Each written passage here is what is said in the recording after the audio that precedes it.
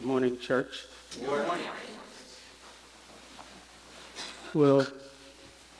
We'll be going through 15 through 46, but I wanted to have more time to preach, and so I asked her to read my scripture.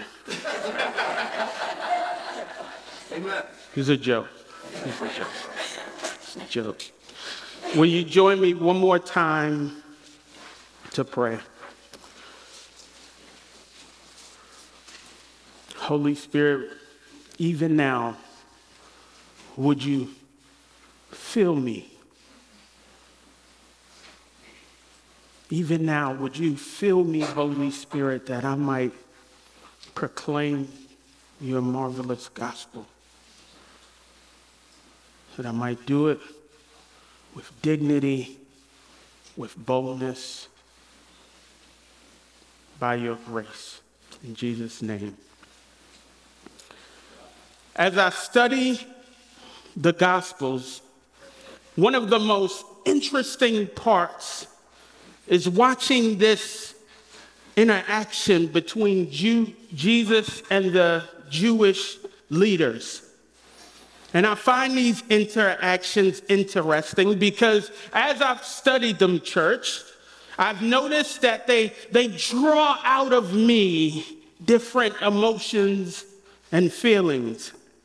These encounters, church, become sort of like watching a movie as you watch the characters develop within the greater narrative. Now, I'm not recommending, church, that you view the Gospels as a movie or as something fictitious, but I do want us to realize that Matthew, through the inspiration of the Holy Spirit, is not just recording an account, church, but he is telling the gospel story as a means to persuade us to believe. He is giving us, church, intricate details that leads us to the overarching point of this great narrative, so that God's word might not only speak to our minds, church, but also to our hearts. And I noticed that as I have been reading the Gospels over these years, that even in my own heart, there has grown a sort of contempt that continued to grow for these Jewish leaders. As many times, church, I found myself trying to imagine the amount of pride and hatred that it took for them to continue to go to Jesus over and over again, hoping that they could trip him up and find something that they could condemn him for. They allowed their anger against him to lead them to ultimately desire his death. And not only death, church, but one of the most heinous or one of the most gruesome deaths that one could face during that time. Thinking on these things caused in me all kinds of questions that arose in my mind and my heart. And the more God's word dealt with my heart, church, the more it began to draw out things about my heart. Things that led me, church, to 4 observations that helped me to see and apply the beauty of God's gospel to my own heart.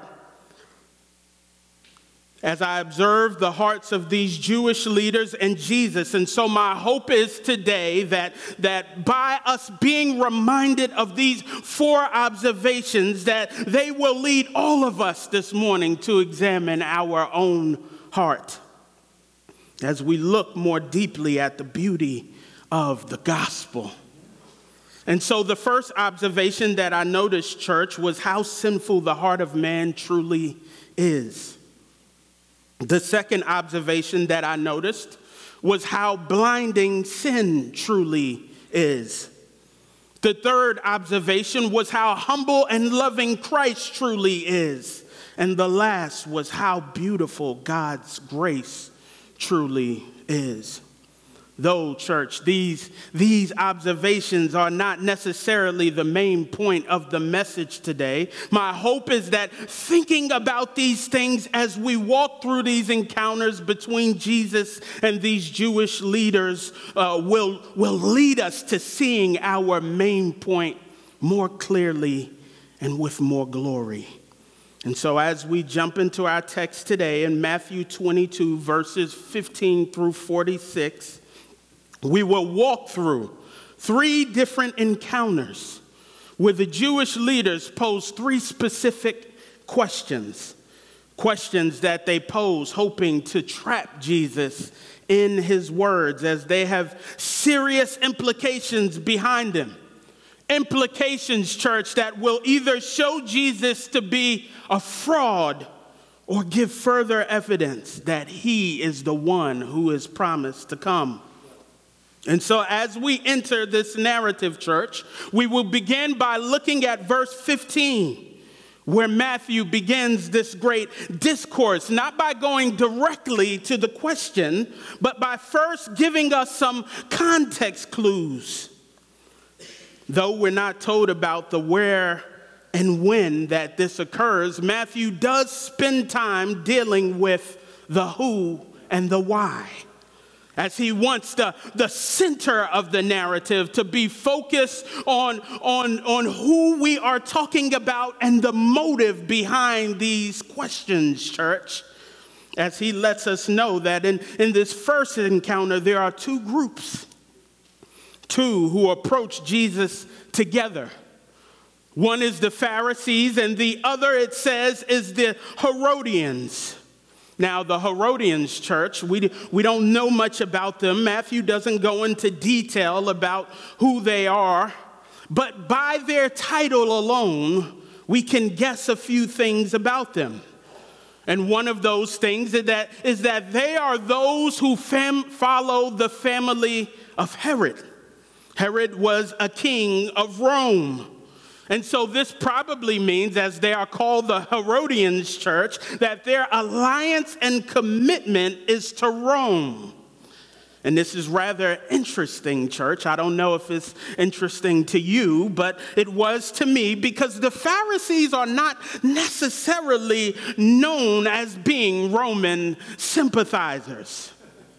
But in many ways, they are known for being quite the opposite. But yet, they have joined forces with this group, as they both seem to have in Jesus a common enemy. You see, there are many who believe that the Messiah's coming will be this sort of militaristic overthrowing of Roman rule. There was an expectation that the Messiah would come and lead some sort of revolt, meaning this Messiah would be both a threat to the Herodians and to the Jewish leaders. To the Jewish leaders, because as Jesus has already indicted them on, they have failed to lead Israel to follow God's way. Much like in the parable of the master and the tenants. And they would be the reason for Israel to be under Roman rule in the first place. Therefore, they approach him together.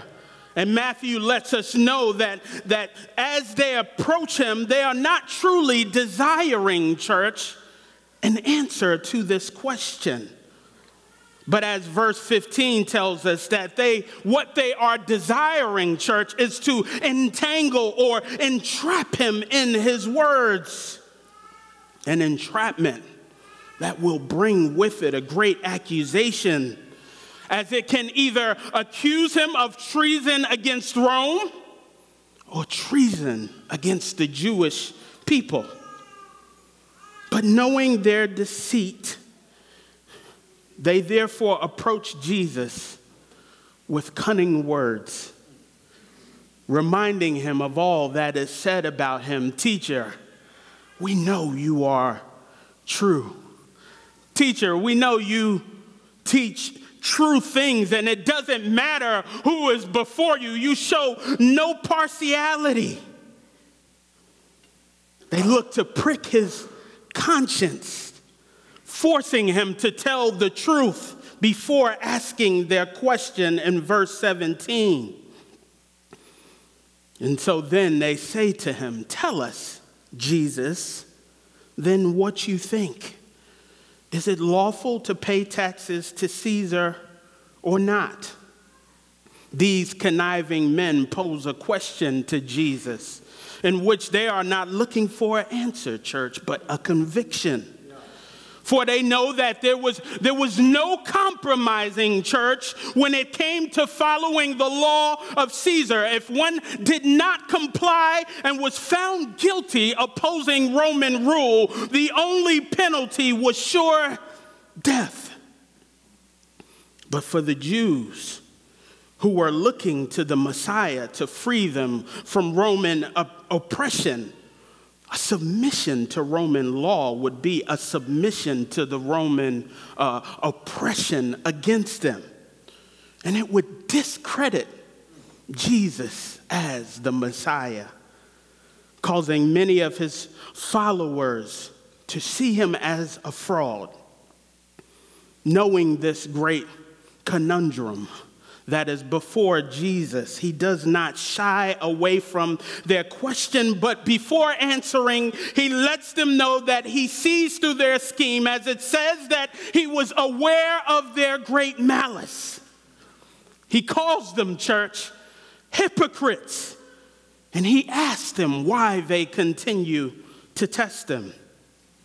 Jesus lets them know that he sees the sinfulness of their hearts as they continue to try to trap Jesus over and over and over again, displaying the same disposition, much like Pharaoh in Exodus, as he continued to test God over and over again, refusing to believe and submit to him.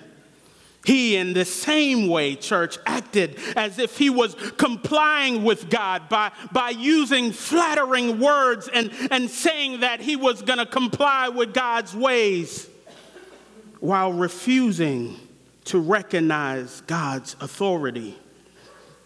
Jesus, much like God, exercised great patience, so to speak, with these Jewish leaders, as they grew more and more hostile towards him, hardening their hearts, church.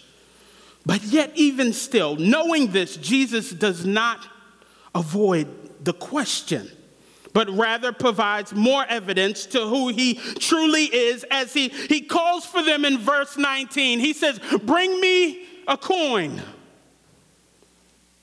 And as they bring it to him, he then proceeds to ask them, whose likeness and inscription is on this coin?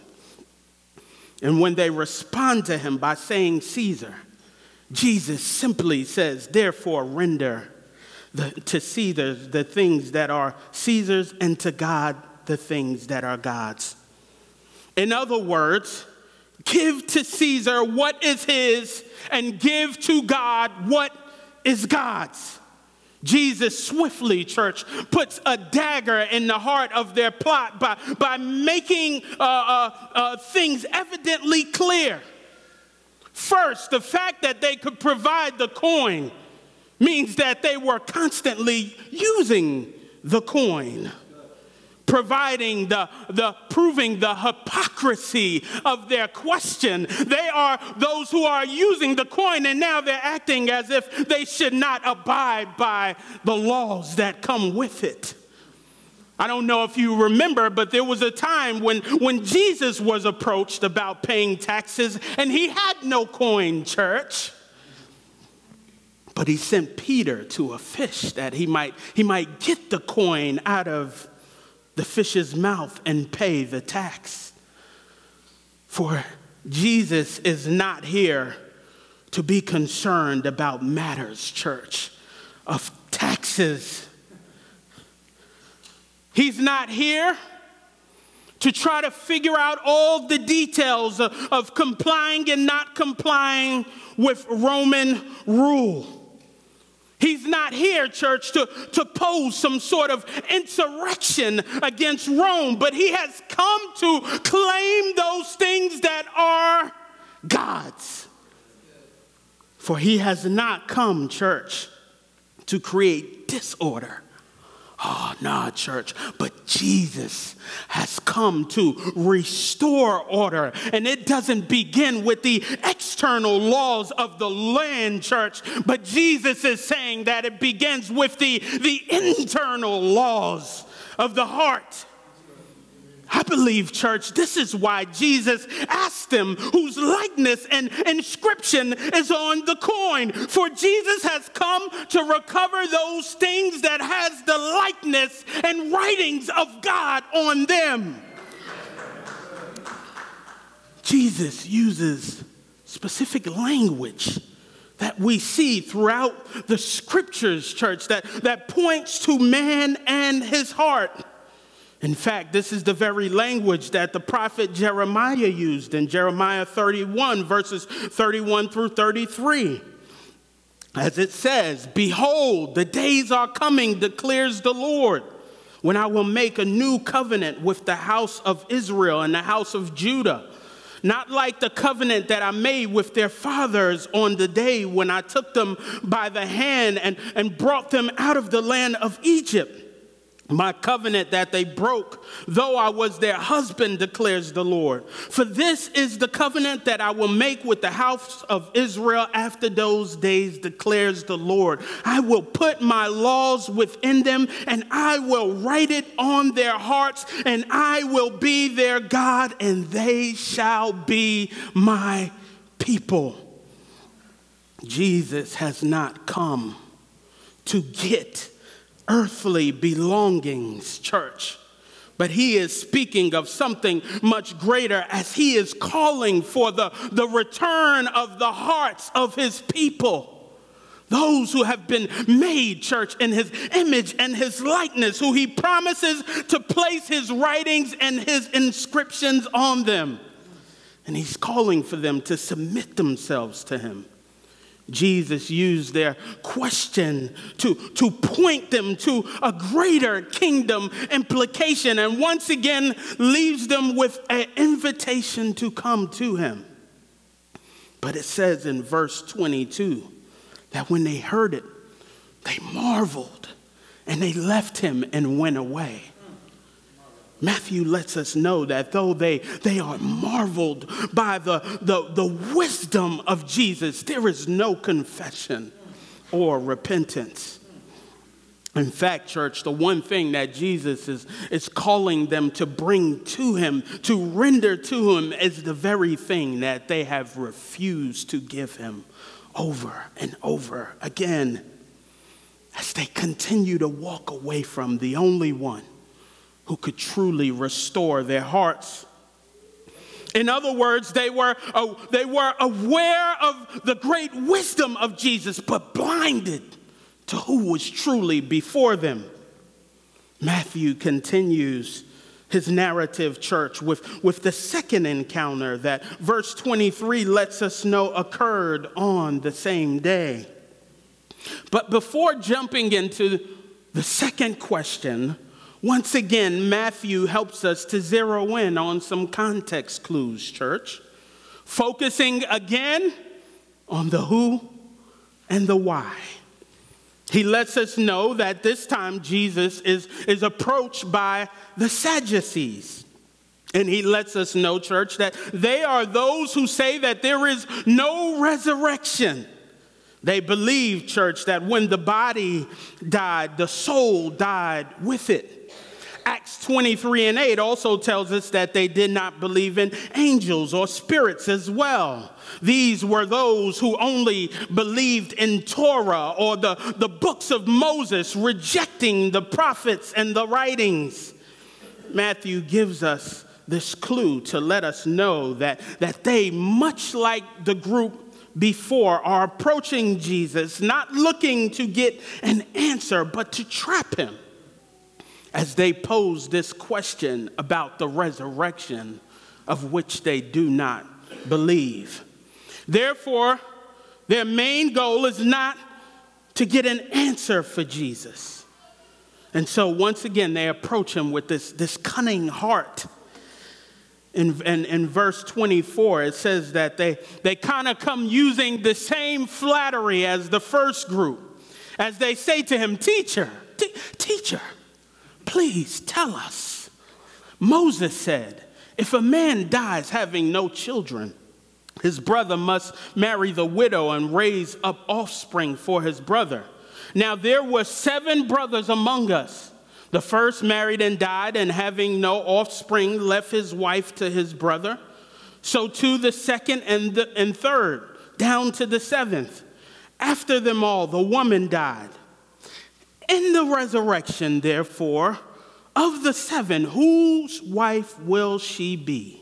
For they all had her. They quote Moses. They quote Moses' commands given in Deuteronomy 25:5. The command that states that if 2 brothers dwell together and one died, having no son to bear his name, that the other brother was called to marry his brother's wife and conceive a son with her, that son might carry on the name of the dead brother. Moses said that if one was to deny his brother's wife these rights, that he would become one of dishonor and shame. He said that he should go before the leaders in Israel, and they shall treat him as one with great dishonor. And the Sadducees used this command of Moses as the basis for their question, believing that it poses to Jesus this unanswerable problem. For those who hold to posed a problem and posed a deep problem for the resurrection. They even take this story, church, and not just give the story, but they seem to exaggerate it a little bit by saying, what if this happened 7 times over? Now, this I'm sure that has probably never, ever happened, but yet these men want to exaggerate this story even greater. They also say that this woman has no son provided. So out of these 7 that they have exaggerated about, none of them could provide a son, because they know that would be means to say that she then should be with the one who provided the son. And so then they asked Jesus, how would one determine whose wife she would be, as all have covenanted with her, church? How would they know? The Sadducees, in asking this question, is not just trying to trip Jesus up, but now they are trying to show him how foolish this notion of the resurrection is. Can you imagine being before Jesus and telling him there is no resurrection? That's not in my manuscript. Keep going, Hez.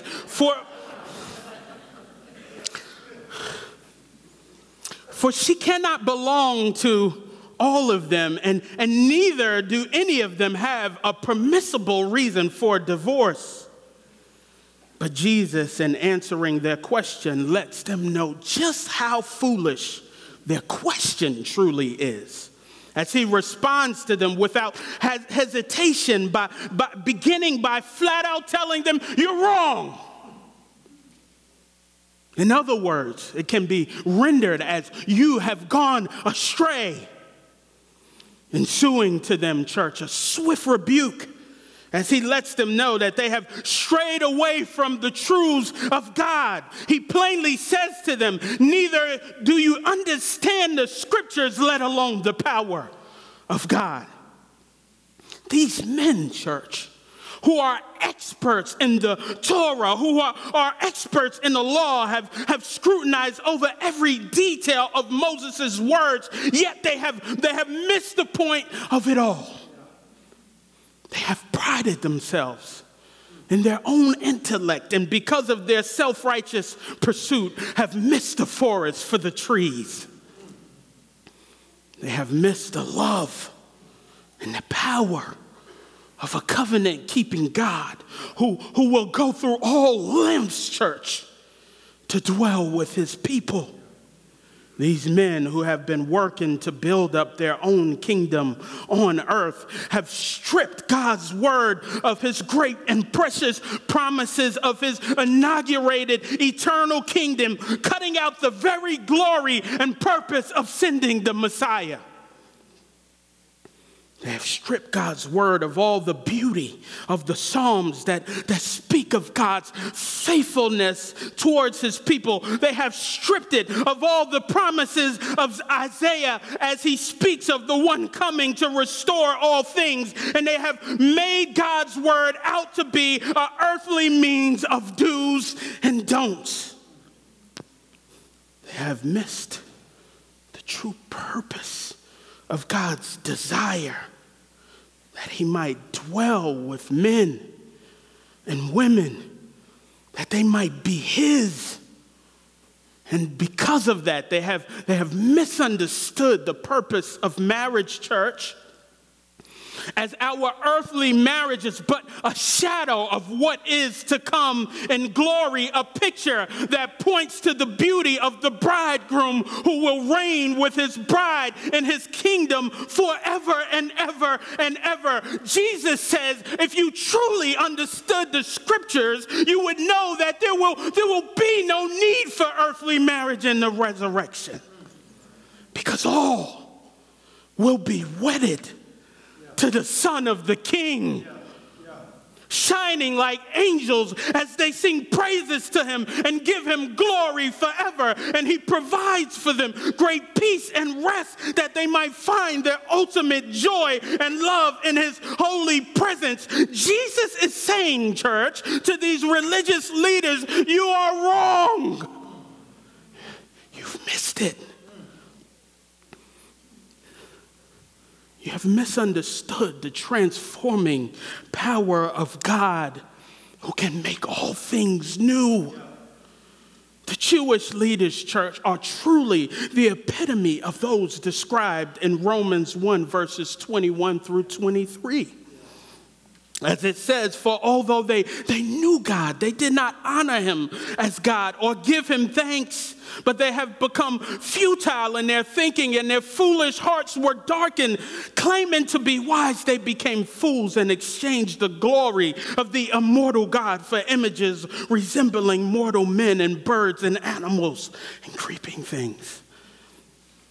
And as if that was not enough, Jesus then doubles down on his rebuke by quoting to them Moses.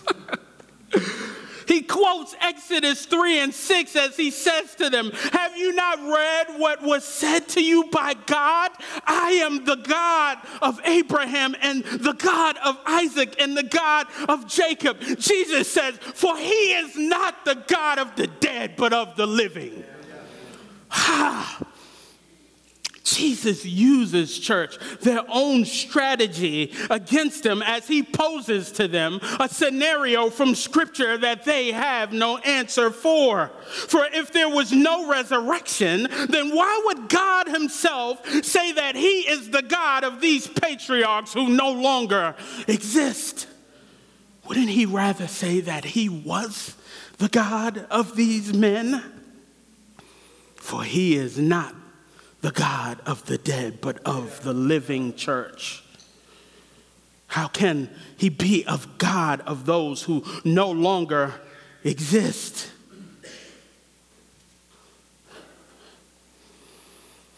But there will come a day when God will rise dead men to life.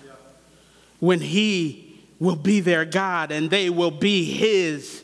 And he will be with them as their God. And it says that when they heard these things once again, church, they were astonished. But yet again, these religious leaders are not moved to repentance. And so Matthew continues as he moves to then their last question presented to Jesus by these Jewish leaders. And Matthew does not stray away from his formula, church, but once again he zeroes in on the who and the why.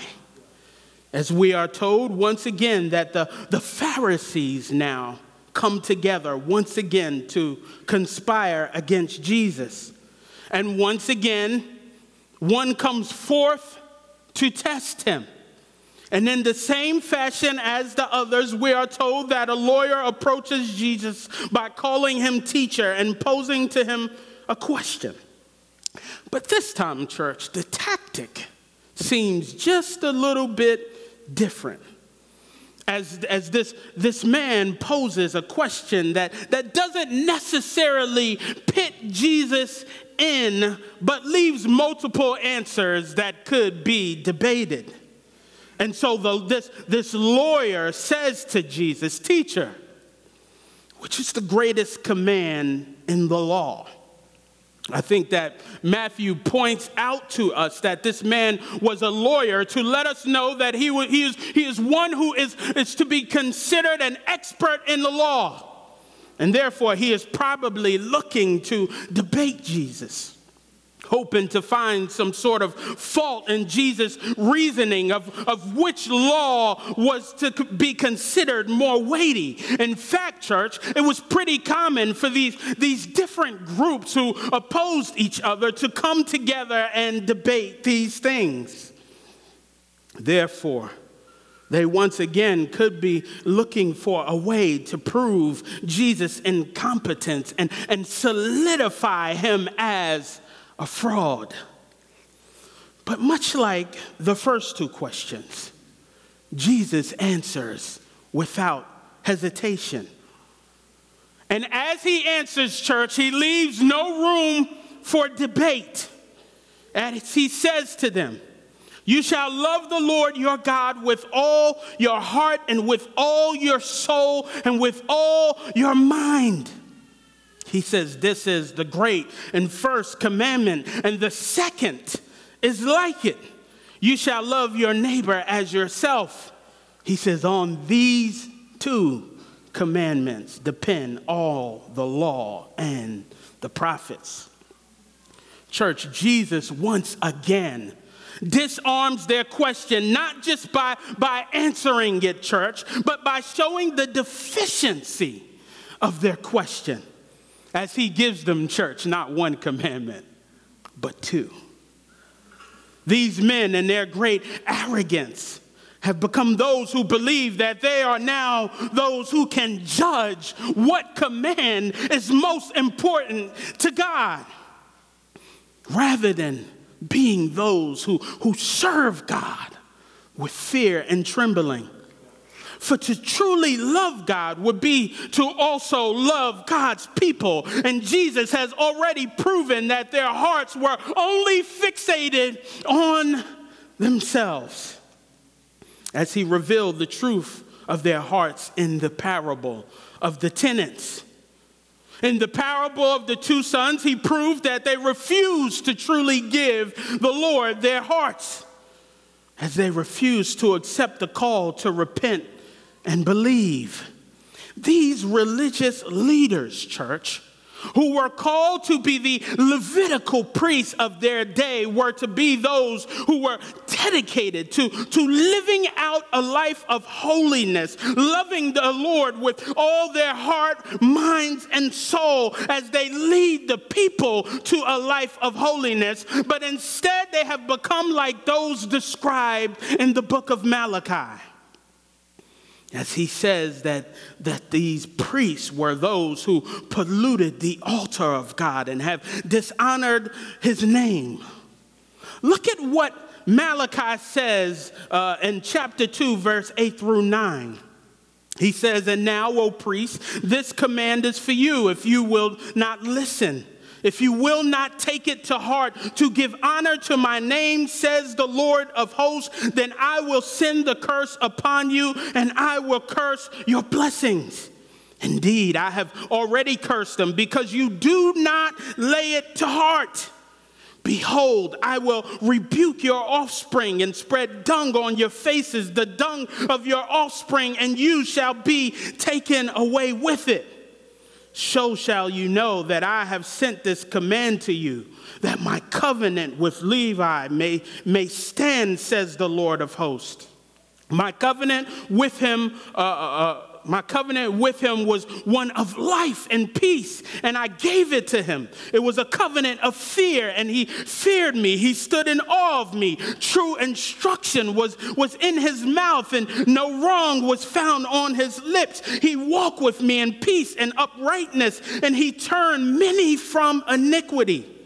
For the lips of a priest should guard knowledge, and people should seek instruction from his mouth, for he is the messenger of the Lord's hosts.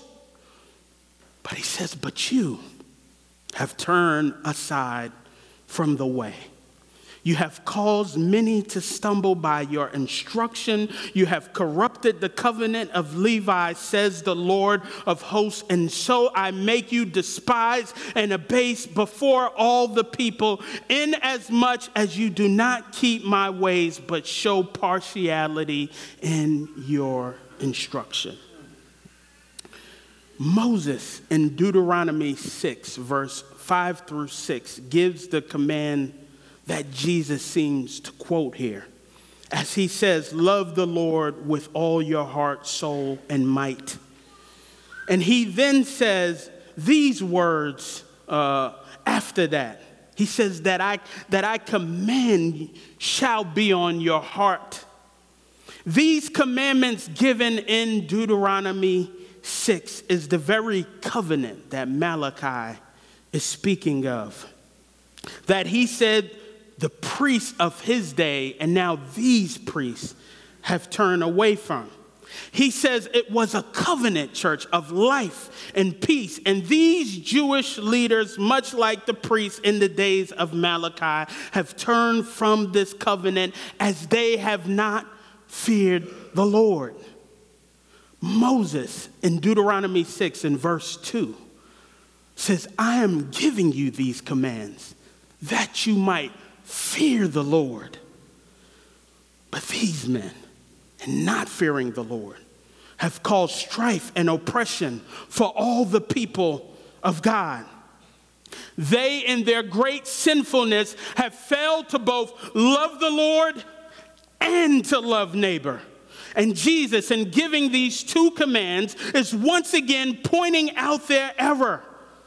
He is once again, church, calling them to look at their hearts that they might see how they have strayed from the way of righteousness. And he is calling them to return to it by fearing the Lord and loving him with their whole being. That there might be what, church? Peace and life amongst the people. Church, this is the same call that John the Baptist was calling them to come to, as he called them to repent and believe. And this is the very heart of the gospel, as it promises that there will be a Messiah who will restore his covenant and bring life and peace back to the people of God. And these men have continued over and over and over again to walk away from that very call, as they refuse to give the Lord their hearts, as they refuse to return back to him and his covenant, and as they refuse to stop looking at themselves while abusing his people. They have cast aside both of these commandments, church, in order to follow the sins of their heart. And now that Jesus has answered their three questions and have exposed the hardness of their heart, he then, in the same way as they did, quickly poses three questions to them. Three questions, church, to prove that he is the Messiah himself. As he says in verse 42, what do you think about the Christ? Whose son is he? These religious leaders, church, in order to prove their righteousness, waste no time in answering Jesus' question, but instead gives him the obvious answer as they say that Christ is the Son of David. Jesus poses this question, church, that then leads to his next question as he says, how is it then that David in the Spirit calls him Lord, saying, the Lord said to my Lord, sit at my right hand until I put your enemies under your feet? And then he poses a third question. If David calls him Lord, then how is he his son? Jesus doesn't waste any time, and he doesn't need any time to conspire and conjure up and gather with a crowd to pose his questions, church, but instead poses three questions in rapid succession.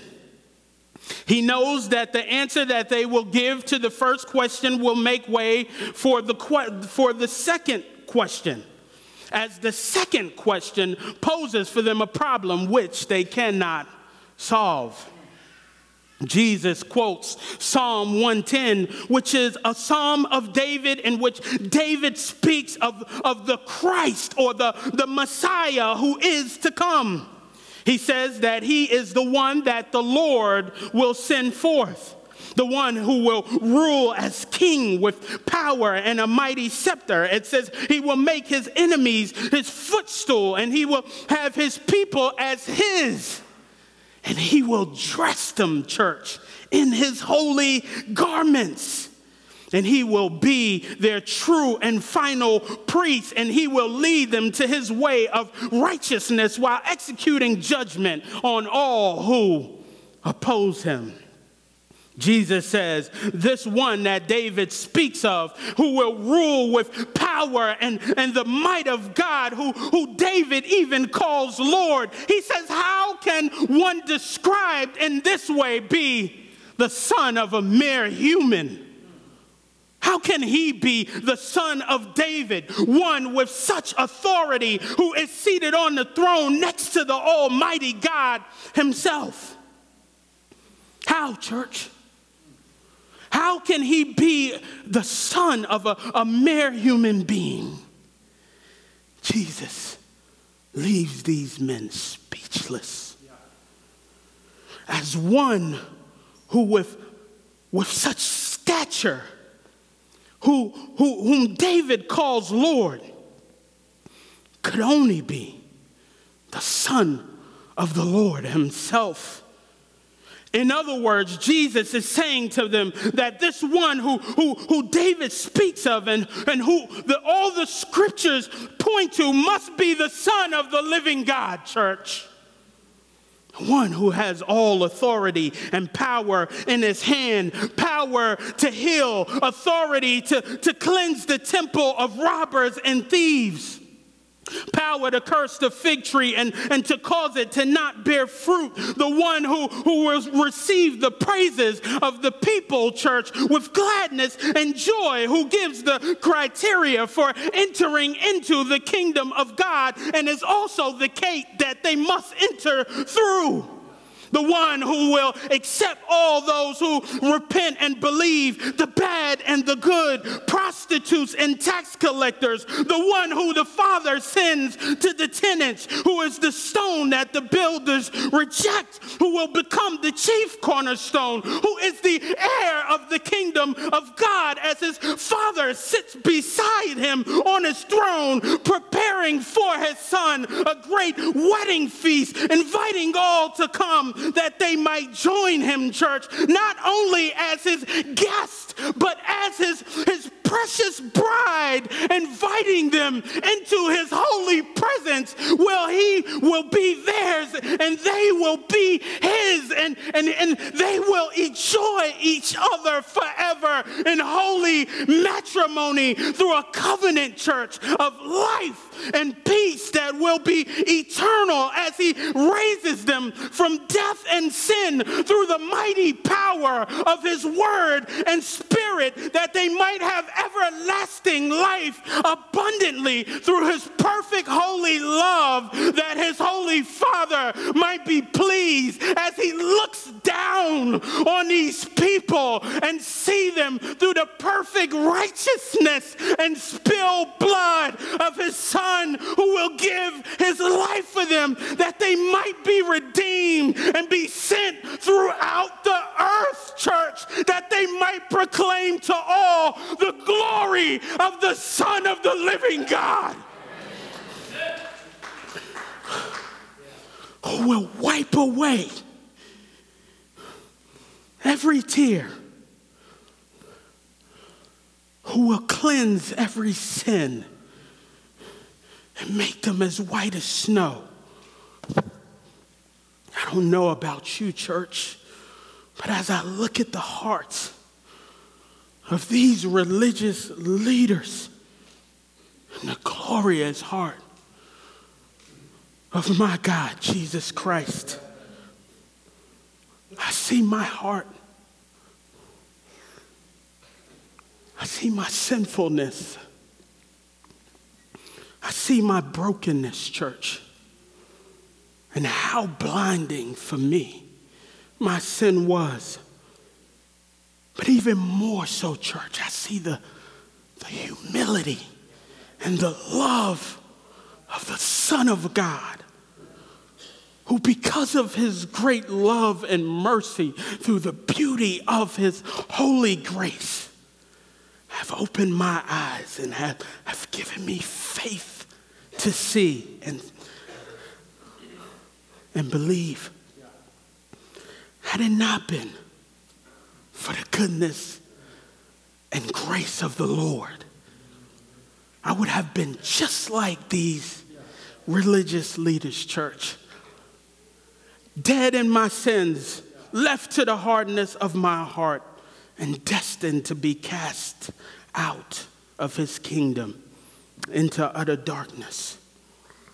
But God, because of his loving kindness and richness and mercy, chose to save my miserable soul, that he might give me new life, that I might be reborn again. I'm sure that it is some of you who have come in this morning questioning God. I pray for you this morning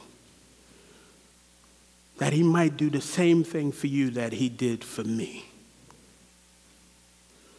That he might open to you the beauty of his word and his glory and his gospel, that you might receive it, that you might repent and believe and receive new life. I pray that with everything in me this morning, church. Would you pray with me?